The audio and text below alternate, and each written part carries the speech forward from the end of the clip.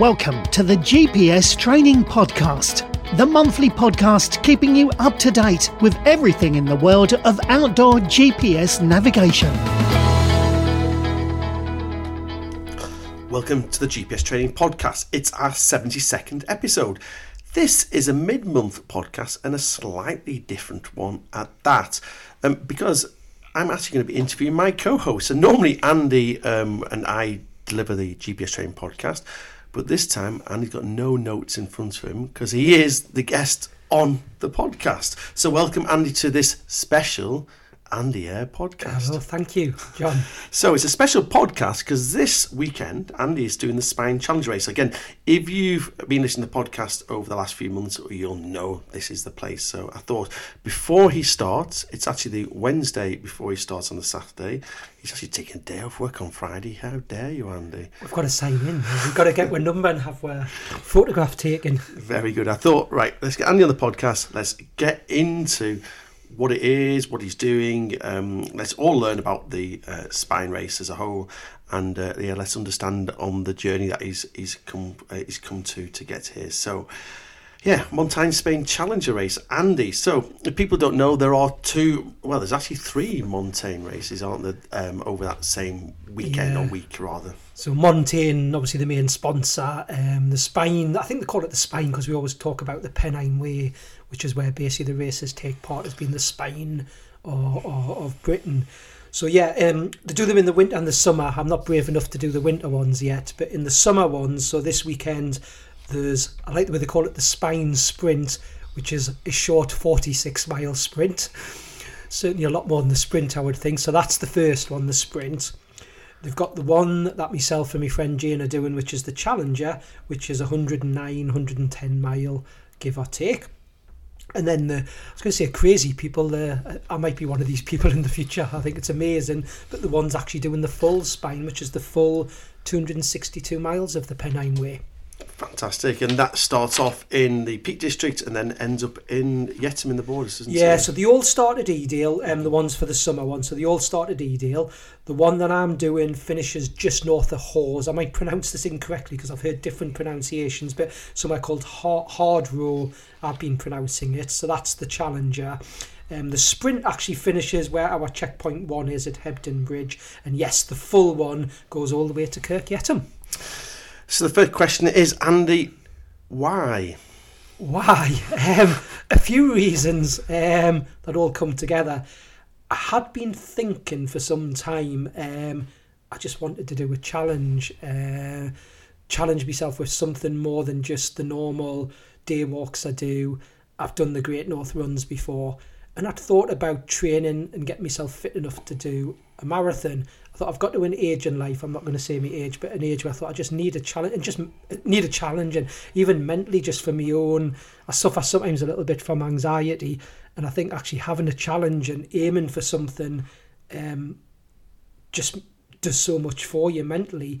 But I thought about a marathon, but then a friend of mine who did the Montaigne, or took part in the Montaigne Spine Challenger last year, had asked me a few times, do you not fancy something like this? And my answer was no. 108 mile, I've never done anything like that before. Walk, runs, probably cycles, all I've ever done that sort of distance with. And then as the time went on and I started watching videos, and you get quite excited seeing other people doing such a big challenge, and I thought, what the heck, let's just bypass the marathon. Let's go from a half marathon to, I suppose you would call it an ultra, or more than an ultra. So just really for my own mental well-being and challenging.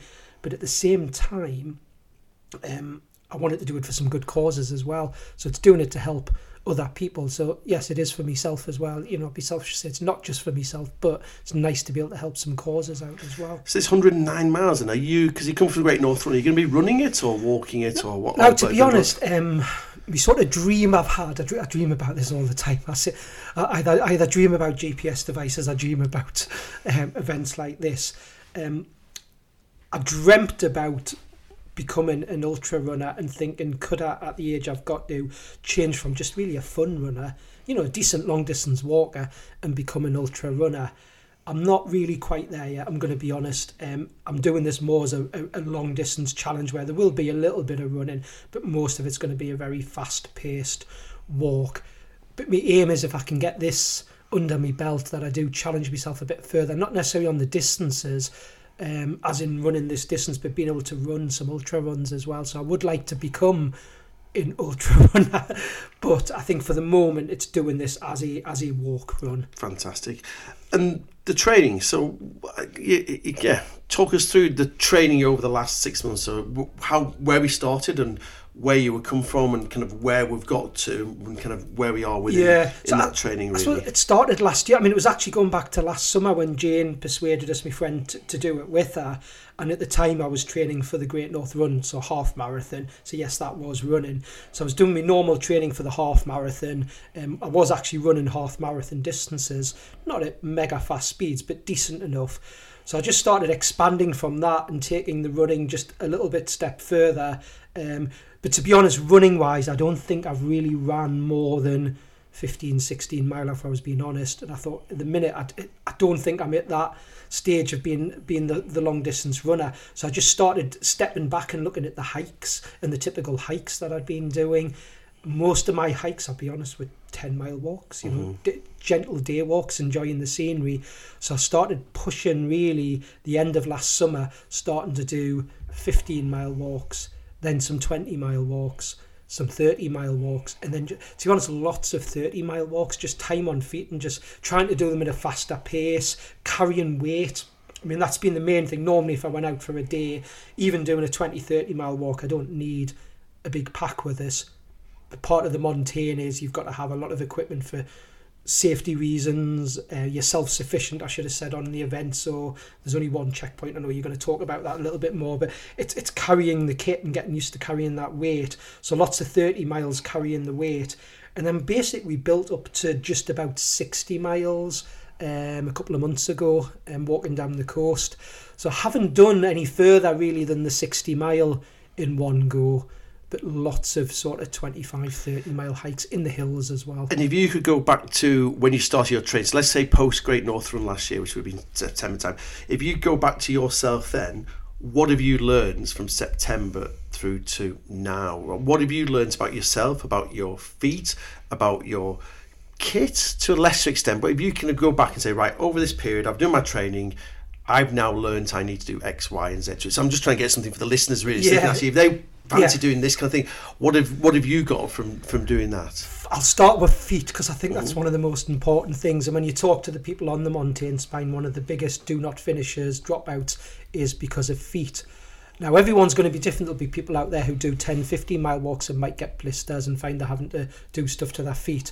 I was someone who, to be honest, I didn't really suffer from blisters, but that was doing the 25 mile walks, 30 mile walks.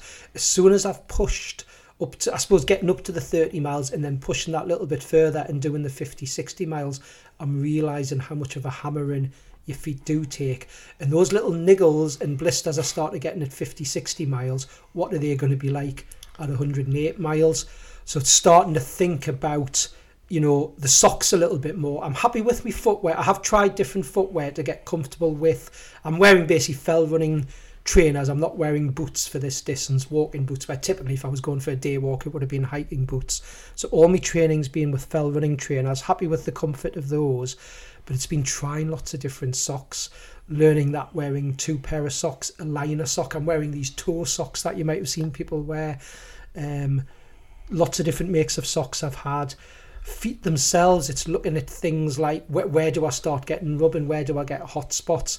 I don't know, some listeners might have come across these little silicone tubes. That was actually our friend Paul in the Mountain Rescue recommended them to me, because I find my little toes, once I started getting past the 25 miles, were rubbing with the next toe and turning into nasty blisters. So I've got these little silicone tubes that I've never used in my life that I now put on my toes.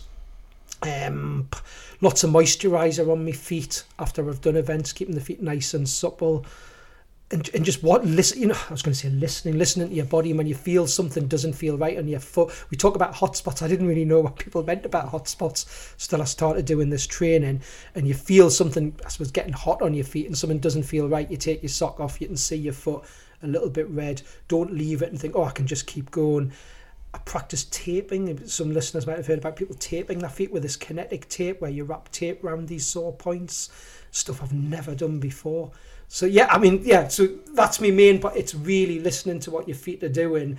And when you get any little niggle, when you know, even on the training events, when I thought, well, I'm not actually doing 108 mile today, you've got to think, what would it be like if I did do that? Let's practice putting tape on, putting blister plasters on. If people don't know, this is this tape that you can buy, and it's like, and you see, if people ever like see an elite athlete, you see sometimes they tape their legs, they tape their arms to try and press off, but if you put it on your feet, it's a fantastic extra layer. They call it kinetic tape. Yeah, a lot of athletes use it it's to pull the muscle tight when they've got a strain to help it. But yeah, it was something that, watching lots of videos and YouTube stuff about people doing these sort of events, you see them putting this tape round the potential hot spots on their feet. So yeah, that was the first thing. The second thing I think was nutrition and water. Mm-hmm. We're doing stuff, the climate we've got in this country, it's so changeable. And yes, I'm doing this event in June, but you don't have hot, cold, rain. We can even get snow in June. And we know when it's cooler, you don't drink as much. I've surprised myself at how much I really do need to drink when it's warm and hot. So to realise how much water you really do have to carry. And bear in mind, we're doing this event self-sufficient. We are allowed to stop at shops and replenish, but there's only actually one checkpoint on the one I'm doing. So you've got to think ahead about where am I going to fill up with water. I've got a filter bottle that lets me take water from streams and filter out the bacteria. I was really shocked doing these longer events when it's been hot. I've done a few in the heat in the last couple of months, and looking at how much water I actually went through on even a 30 mile and thinking that's a lot of water. So just being really conscious of how much water and how much food you need to be eating as you move on those bigger distances. Brilliant.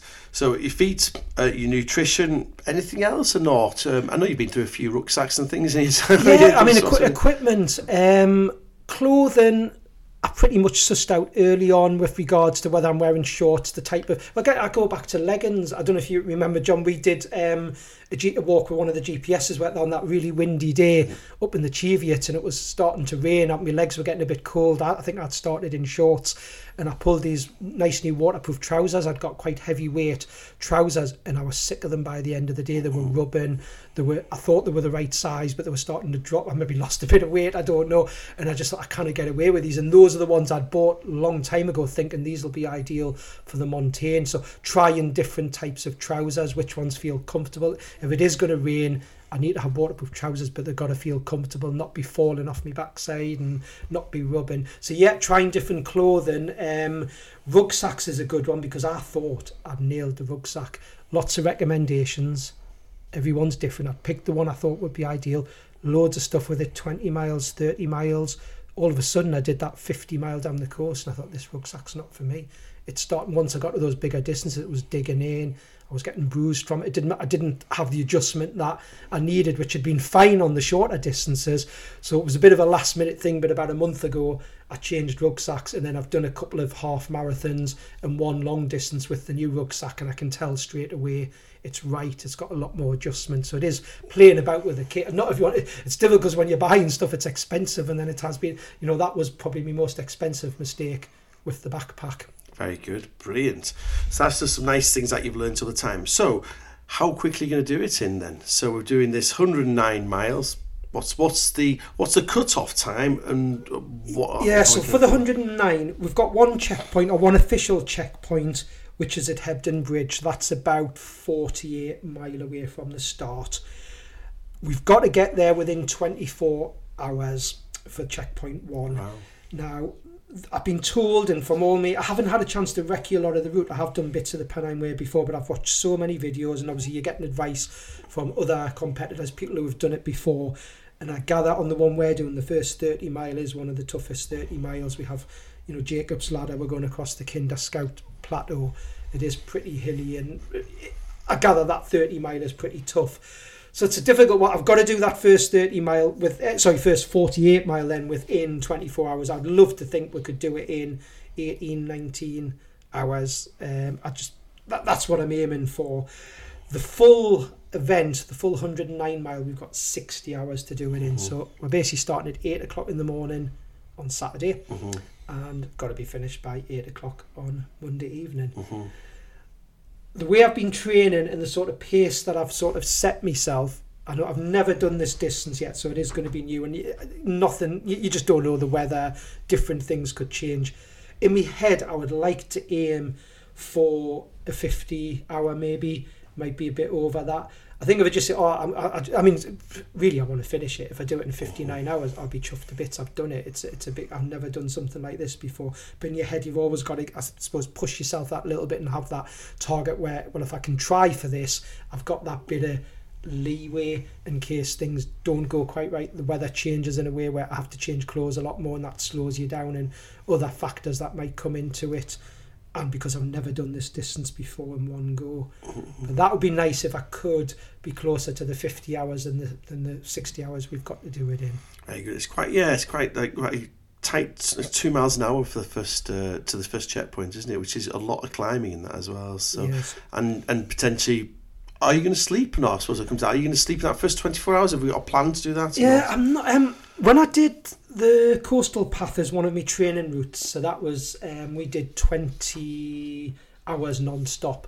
I don't know if it was just the adrenaline and maybe I drunk too much Lucozade, but I just did not feel tired. I didn't have any sleep on that 20 hours. But again, I suppose mentally in my head, I knew I was only doing 60 miles and not 108 miles. Listening to other people, competitors, and taking advice from our good friend Paul in the Mountain Rescue, who's done the event before, is when you get to that first checkpoint, most people haven't, you won't have slept before then, so you get to that first checkpoint, a lot of people just think, well, it's the first checkpoint, I need to put my head down and go to sleep. But you've got so much adrenaline going, and listening to advice is, if you don't feel ready to drop and you're still able to carry on, stop at that checkpoint. You're going to stop anyway, sort your feet out if they need to be, your clothes, you get a hot meal, have a little bit of a rest, but maybe push on a little bit further. There's lots of unofficial places you can find to put your head down. You've got to carry one of the parts of the kit you've got to carry is a bivvy bag. I'll have nice warm clothes. So I don't think I'll be stopping at that checkpoint 1. I think it's more than likely I'll push on a bit further, and it might be more 20 hours, a little bit for, I think actually I'm going to drop down and have a few hours sleep now, or a couple of hours sleep. You don't put your head down and have 6 or 7 hours sleep. Unfortunately, we don't have the time to do that. So it may just be a couple of hours power nap, set me watch to make sure I don't, if I am on my own at that stage, that I don't, that I do wake up, sorry. Yeah. And then it may be that further down the line you do the same again another couple of hours. It's not like your normal day where, it's night time, let's go to bed now. You're going to be walking through the night and just pushing on. It's a challenge at the end of the day we've got to do, but you've got to have, at the end of the day, listen to your body and have rest as well. Yeah, because it's going to be quite, because if you start at 8, you said, in the morning, 8 o'clock in the so morning, really you've got to, it's quite a nervous start before that. You're going to be up at 6 or something like that. I could imagine. You're going to be, by the time you hit that start line at 8 o'clock, you've already had 2 hours of nervous energy and checking and double checking. I would be anyway, by yourself. So it's going to be along that first days, and I suppose that nicely moves into the climbing, really. So how much climbing are we going to be doing over the whole distance? And also, let's get concentrate on that checkpoint 1. How much climb do we know? How much climb it is before that checkpoint 1? Yeah, I mean, actually, when I looked at the full route, I had the figure, I think, in feet, if I remember rightly. So it was something like 17,000 ascent and descent total across the total distance. Now, these are just rough figures as an estimate, but I noticed the first 48 mile. That's 14,000 feet of ascent and descent of that total, 17,000. So I think they are right when they say that first 40-odd mile is the tough 40-odd mile. So yeah, there's going to be a fair bit of climbing. So I think it's funny, I was thinking in my head that when you start something like this, you're fresher than when you've been walking for 40-odd miles. Yes, I might not have had an early start and not get up early because of the nerves and everything, but you're going to be as fresh as you can be. That I would push on quite fast, but the more and more I've read into lots of advice from other people doing the event is don't push yourself too much at the start. I mean, I've heard some good comments where people are saying people new to ultra running and new to these type of events, it's very rare you hear them say I started too slow. It's normally them saying I started too fast and burnt myself out. I think I've just got to, look, some of the equipment I'm using will keep me right with my pace, and I'll have equipment that's telling me, if you don't push on a bit faster, you ain't going to get to that first checkpoint within the cut-off time. So I'll know from looking at the equipment what I need to do. And I think, I've just got to pace myself and do the best I can. There's one thing I'm quite interested in. for as far as I'm aware, you've not yet hit a wall, have you? Because in your training, you've always managed to get there and done all right with it. Yeah. Both, I know when I've done these things in the past, I've hit a wall. Paul, we've had on the podcast before, has also hit a wall. So I'm actually interested to see, you may never hit that wall. I've done it where I just go, bang, I've got to stop now. So I'm actually interested if you hit that, but you've not hit it yet. But it'd be interesting to know if you do have that same experience. Did Jane, the girl you're doing with, did she hit something similar? Yeah, I mean, interesting. I mean, Jane, my friend who I'm doing it with, who's got me inspired really to do the event, she did so well last year. Now, bear in mind, a lot of people do not finish. A lot of people drop out. I mean, I think there's normally about 300 people take part in the Challenger. And I should have looked up these figures, but sometimes I think it can be 50% drop out, you know. Jane last year when she did it, she got to, it was about 100 mile, I think, so close to the finish. She still had time to do it and she hit that wall. It might have been a mixture of body, mind and food, a bit of everything, but she said she just didn't have the energy. She was starting to hallucinate a bit. She said the rocks were talking to her. She was in a way where, you know, it could have been down, it had been a very hot day. Did you have the right amount of water that day? Various reasons, but she got so close, and I think that's a tremendous effort. Hence, she wants to do it again, and really, I mean, things she can take on board, all the things she did last year and what she needs to potentially change. So yeah, I mean, I could hit that wall. It's whether the wall is physically from your body not being able to continue. I'm hoping I'm in pretty good shape. I've been going to see a sports therapist on a regular basis for massages and things to keep everything right. But it's getting that food right. I know we've probably all been there before, where you do a long day's walk, you're feeling a bit tired, it's a bit warm, and you go past that point where you think, oh, I wish I'd eaten, I feel a bit lightheaded now. Now, it doesn't matter if you're doing that day walk maybe as serious, because you know you're just about at your car and what have you. But with this type of event, the advice I've been given is don't let it get to that stage, because it's very hard to pull it back. So someone described it as, I like some of the comments on the official Montane pages as it's a 108-mile buffet or a 268-mile buffet. All people talk about is the food and what they're going to eat, and I'm one of these who does eat constantly. So I'm going to have lots of snacks and just, if I'm feeling just the faintest bit, I fancy something, should I wait a bit longer? No, I'm going to eat something. Keep that energy going. I don't want to hit I'd be really annoyed at myself if my body was fine and I failed because of not drinking enough water or not eating enough, getting enough food and energy in us, you know. So what are you going to eat then? What's on the diet for the walk then? I've got a right mixture. Now, bear in mind, we are able to stop it. It's self-sufficient, so you can't have, a friend can't turn up and give you stuff. You can if he's going to give all 300 people something. So there will be the odd unofficial stop where, because they're doing it for everyone, but you can stop at shops and things, but you've got to make sure you carry a lot as well. Now, I think they only said, the organisers, it was something like 1,500 calories. Now, I know on the winter one, it's 3,000 calories. Now, this is really just your emergency supply. Now, I've got closer to 3,500 calories. I'd rather be over the top than under. So I've got a mixture of the typical things a lot of people, I suppose, would carry on long walks and things. I've got OT energy bars. I love me Snickers bars. So I've got a right mixture. So a couple of Snickers bars, some OT bars. I like my little pots of rice pudding. It's a bit liquidy. It's if your throat's feeling a bit dry, it's quite nice to have. But it weighs a little bit, so I've only got a couple of those. Jelly, the jelly that we make for our children's parties and things, or adults if we eat jelly. I've got a jelly block because that's high energy, nice and soft. Turkish Delight, nice and soft again and sweet. I'm trying to think savoury wise. Have I got some savoury wise? I've got a very posh smoked sausage of some sort. I can't remember where. An Italian sausage. So that'll be interesting. That's something I've not carried before, but I thought just to have something savoury. Welsh cakes. I've got some Welsh cakes.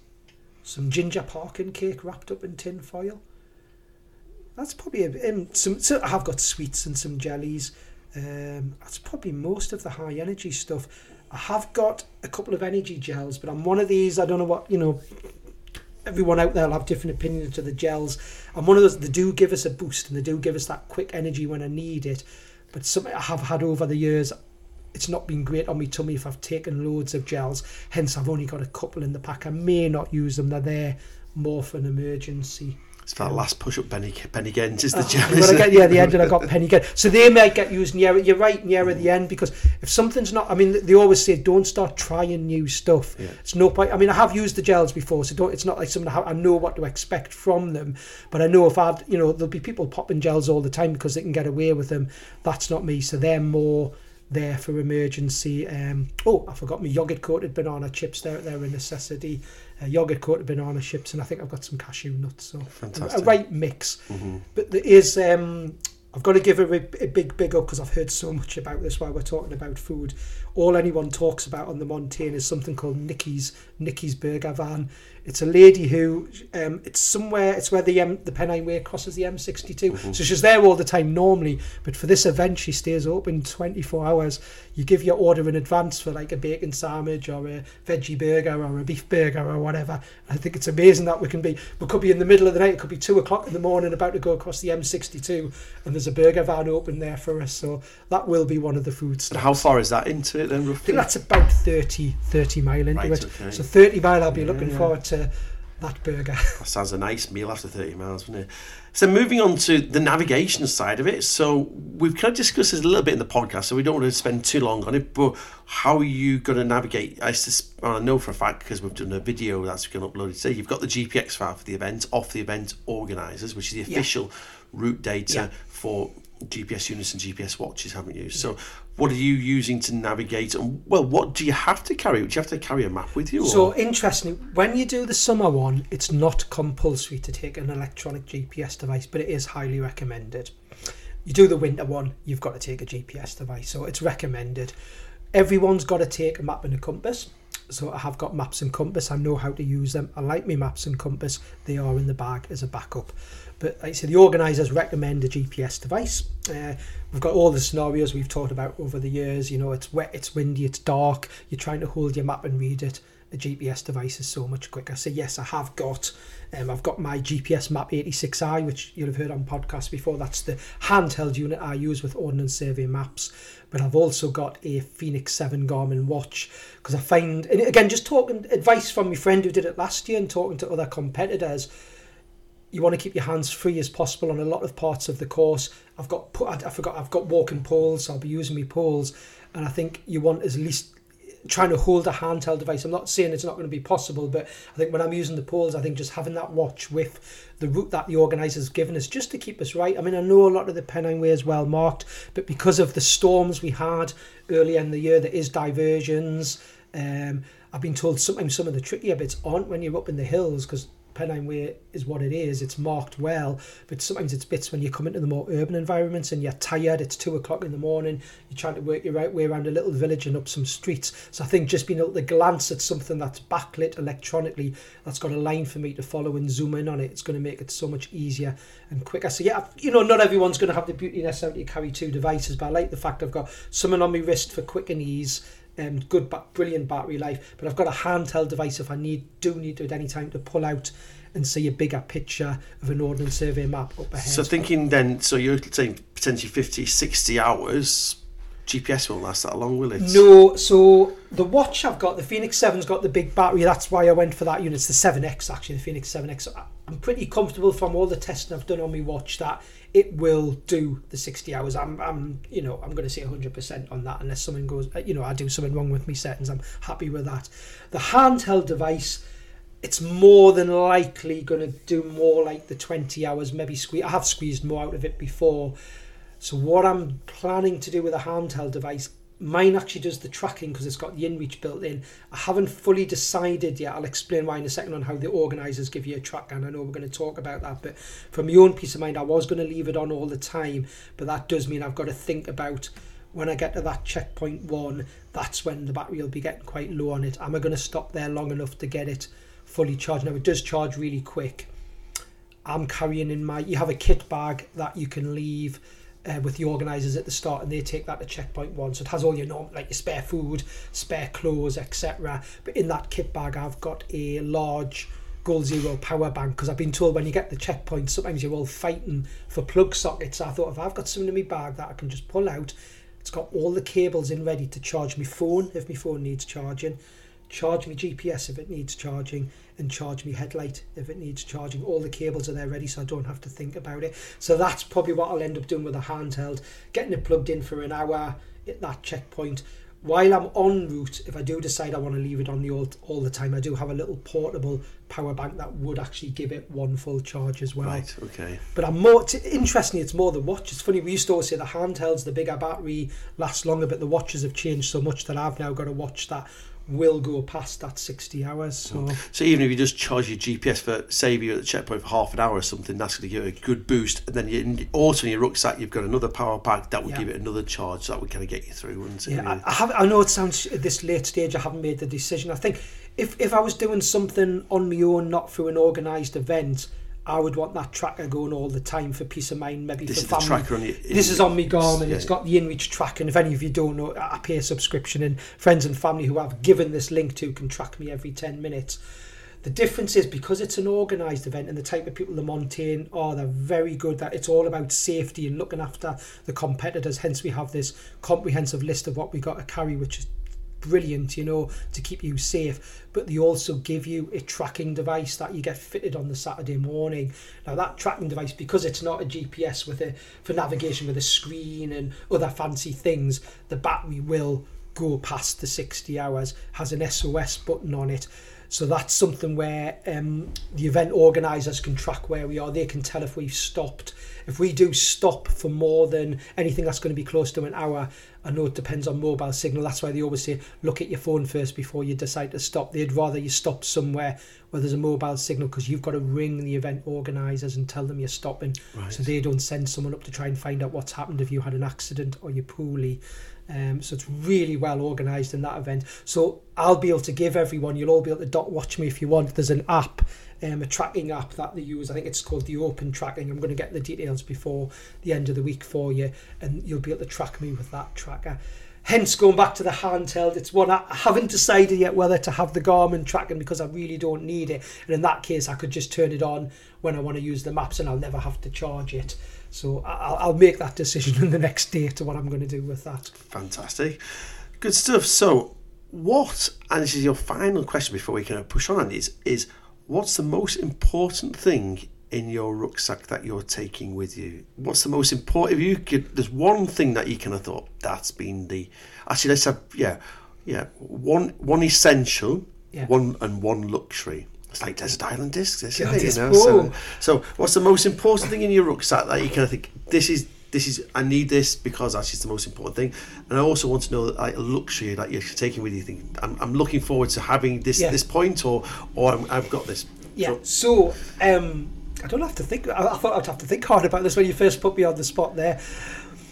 Essential to me, I mentioned at the start the two things that got me thinking when I started doing these distances: feet. So it was feet and food, so the two F's. So feet, first aid kit, obviously we've got to carry with various antihistamines and different things you've got to carry, but it's the foot care equipment I've got, because that is the thing. I'd be so annoyed if everything's feeling good, I've got the right energy levels, my muscles are feeling good, and a blister stops me doing the event. So I think it's having the right plasters, I've got the tape already cut in the first aid kit. Is it rock tape they're using? Is it rock tape? I mean, I bought Rock Tape's a brand, it's kinetic tape, it's the tape already cut. I've got this spray that's like an antiseptic spray that was recommended, that you spray on the blister first, put the tape on, got moleskin. So I think it really is, it's the foot care stuff. Right, and then your luxury that you're taking with you, it's got to be an item of food. It has to be for me as well, don't it's got to be. What are you looking for? I think, you mentioned your Turkish delight and that kind of thing. What are you going to get at this point when you hit the target, whatever it's going to be? You're going to go, I'm going to have this at this point. It's my little tins of rice pudding. I swear by them. It's some of that. It was a friend who recommended. He was talking about different things to carry, and sometimes you get sick of the chocolate or the dry taste and things, and it's something that's just a bit liquidy. I dabbled with custard pots, but I don't know, the custard pots didn't do it for me. So the rice pudding pots, they're sweet, they're soft, they're liquidy. You know, I don't normally get excited on a Friday night and say I'm going home and for me tea tonight I'm having a rice pudding, but actually when you're out in the hills and you're tired and you just want something quickly to eat, I really do like them. Fantastic. Do you know when you talk about the porridge earlier on, going back to the food, are you going to heat the hot water with the porridge, are you or not? Or sorry, no, the bar, I've got like porridge bars. Okay, right, sorry. So they're like oaty porridge. You know, you get this, I'll not mention the brand, I'm not that worried too much about it. But yeah, you can buy like porridge bars that are already made. So that's what I tend to. I think competitors taking part in the longer event, it's a different kettle of fish. They do take a lot of this hydrated, you know, the sort of food. I mean, and then they do find places where they can put water in. Some of them you can put cold water in, not as nice as if you can get warm water. But with the distance I'm doing, even though yes, it's still a fair old distance, I'm not needing to carry that sort of food, you know. You're not going to be preparing a hot meal yourself for that. Except for the Checkpoint 1, we get... actually, I should have said it. Checkpoint 1, they give you a hot meal. So, actually, I'll be very lucky at the 30 mile, I'm going to have had a burger or whatever I get. And then at 48 miles, so actually just another 16, 17, 18 mile, you get a hot meal at that Checkpoint 1. Fantastic. Good stuff. Brilliant. Anything I've missed out there, Andy, that you think he's see, it's quite funny. Because normally before we do a podcast, I give Andy the notes of the questions of what we're going to discuss. Because I'm interviewing him, he's had these hidden from him. So Andy's turned up with lots of yellow sticky labels with all his stats in front of him. Where normally I didn't know what you were going to ask us. I thought I'm going to write some things down. I mean, I haven't written a lot down. It was just more for stats and things of the book. It was more just the stats. A couple of things I was going to mention. I think some of the people doing these events are amazing. I was just, when you asked me how long it was going to take me to do it, I think anyone who does it, if you can just complete it, it's great. But I was looking at what the records were, you know, and the record for a male doing it, I think it was a gentleman called Mark Denby, apologies if I've got that wrong, was 23 hours 53 minutes. That's amazing. This is for the Challenger. And there was a lady, again, apologies if I got this wrong, it was just from the information off the webpage, Lisa Wallace, 31 hours 33 minutes. So I just want, a big shout out to everyone doing all of them, the full one, the sprint. I mean, God, they call it the sprint. It's 46 miles, a hell of a distance as well. Brilliant. There's some amazing athletes out there. So that was one thing I was going to mention. And if it's okay to give a little plug, that's exactly what we're going to do. We're going to do this. First of all, we need to know your number before we start plugging. Oh, yes. So people who want to dot watch, I'll put a link in the newsletter's going out on Friday. You can have a link into the live spine race. And if you've not dot watched before, you literally go onto there and you put in the number. What's your number, Andy? Yeah, so my number is 110. Nice, easy one to remember. So when you get the open tracking link, there's a few events going on. So it's the Spine Challenger 110. If you can't search by number, you'll certainly be able to put a name in. I don't think there's anyone else with my surname when I looked at the list. So Ayre should bring me up. It's got me posh Sunday name Andrew rather than Andy, but it'll be on as Andrew. So that's sweet. So basically, I'll put that in the newsletter on Friday as well. If you listen to the podcast beforehand, it'll be the newsletter on Friday. The live link to the tracker, and then we can look for you that way. Just Giving is the other one. So you're raising for two charities. What are the charities that we're raising just for? Just really quickly, I wanted to give a big up to my next door neighbour used to be in the mountain rescue, and his wife was also in the mountain rescue. She sadly died a few years ago after battling MS for many years. Even when she had MS, she was still in the Northumberland Mountain Rescue, working in the control room. And I'd always promised my neighbour that I'd love to do something to help with the charity that helped him, and his wife helped him as well. And also Mike is our support during the event, so I should really give him a big up. He's actually helping us put the tents up at the end, driving us to the start, taking us to the start with our kit bags, and then hanging around for the whole 3 days and meeting us at the end, which is really lovely of him. So the two charities I'm doing on my Just Giving page, which I'm sure you'll all be, hopefully can help and support. There's one called the MS Research and Relief Fund, which is actually based in Northumberland, and they looked after my neighbour Anne, who the lady who had the MS, and her husband. They were brilliant. But what also links it nice is because they were both in the mountain rescue, I'm also doing it for Northumberland National Park's mountain rescue team, who do an invaluable service all over the country. The mountain rescue, all volunteers. Am I able to give me Just Giving? Of course you are, yes. Brilliant. So Just Giving I'm using. It's the website, the www.justgiving.com, and then I've got /team, TEAM, Andy Ayre, so AYRE Spine Challenger, all one word. So justgiving.com/team/Andy Ayre Spine. And over the weekend, I will put that regularly into the GPS Training Facebook page and also on Twitter and things. So I'll keep sharing that as you're dot watching. And a little bit of personal experience here, Andy. Actually, you need to occasionally look at your Just Giving page when you feel a bit knackered and you're a bit down on the walk. Sorry, look at your Just Giving and go, wow, because it's the most inspiring thing to see people giving you money when you're walking, because actually you start off an amount, and when you're feeling that bit down in the middle of the night, look at your Just Giving page, and that would cheer you up, because I think you'll I mean, we all have different charities close to our heart, and we all have, I wanted to do it for myself, but when Anne was around, I mean, this was my next door neighbour as well, she was the most determined person ever. I mean, when I first met her, she was walking with 2 walking sticks, and we were doing some stuff in the garden, and railway sleep, can I give you a hand with that railway sleep? I had to carry it around your garden. She kept on fighting, and the fact that she was still in the mountain rescue, even though she couldn't go up the hills. So again, that's where, I've picked various charities over the years for things for different family reasons, but I thought it was just nice to do something for 2 charities that I've never done anything for before, and it gives you the motivation as well to go ahead and do what you're doing. Fantastic. So from all the team at GPS Training and all the listeners of the GPS Training podcast, good luck for Saturday morning. Thank you. We'll all be dot watching you for the coming days. And so you finish 8 o'clock on Monday. That's the cut-off time. 8 o'clock Monday night. So you're back in work on Tuesday, Andy, are you? Wednesday. Yeah, Wednesday. I've got a day off just to give a little bit of rest, because we're staying at the campsite on Monday night anyway, so we'll be heading back Tuesday morning from Hardrow. So hope before you finish on Thursday night, you're going to run to the bottom of the stairs. So people don't know, GPS Training, we're upstairs, so you're going to run up the stairs on Thursday morning with a spring in your step, and then next time you come up the stairs on Wednesday morning, it might be a little bit harder, I suspect. Yeah, I could imagine. Yeah, a little bit of rest, but thank you. Have you got the bath salts ready for the? I've got the Epsom salt already. Yeah, Epsom salts already. A big lie in the bath when you get back to recover.